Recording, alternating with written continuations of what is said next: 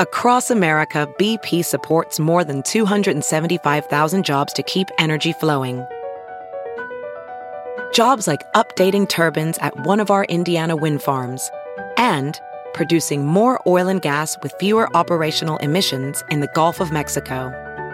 It's and, not or. See what doing both means for energy nationwide at bp.com/investing in America. Pleasant morning, everyone. This is John Pertzborn at Fox 2 with your St. Louis news, driven by Bomarito Automotive Group. The bills increased for the former Rain nightclub in downtown St. Louis.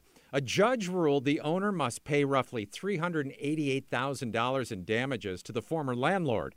Rain was evicted after city officials deemed it a threat to public safety. In April, a judge ruled Rain must pay nearly $340,000 in rent and attorney's fees in a separate case after no one from the restaurant showed up for a scheduled trial.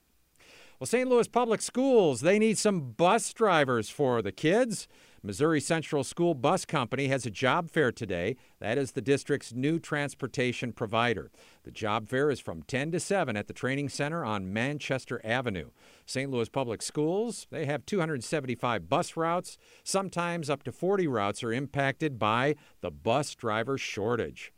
From the Fox 2 Weather Department, temperatures start out cool this morning in the low 70s, but they will quickly increase into the 80s by 10.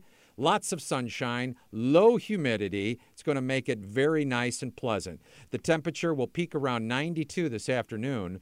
This pattern will continue through the rest of the work week.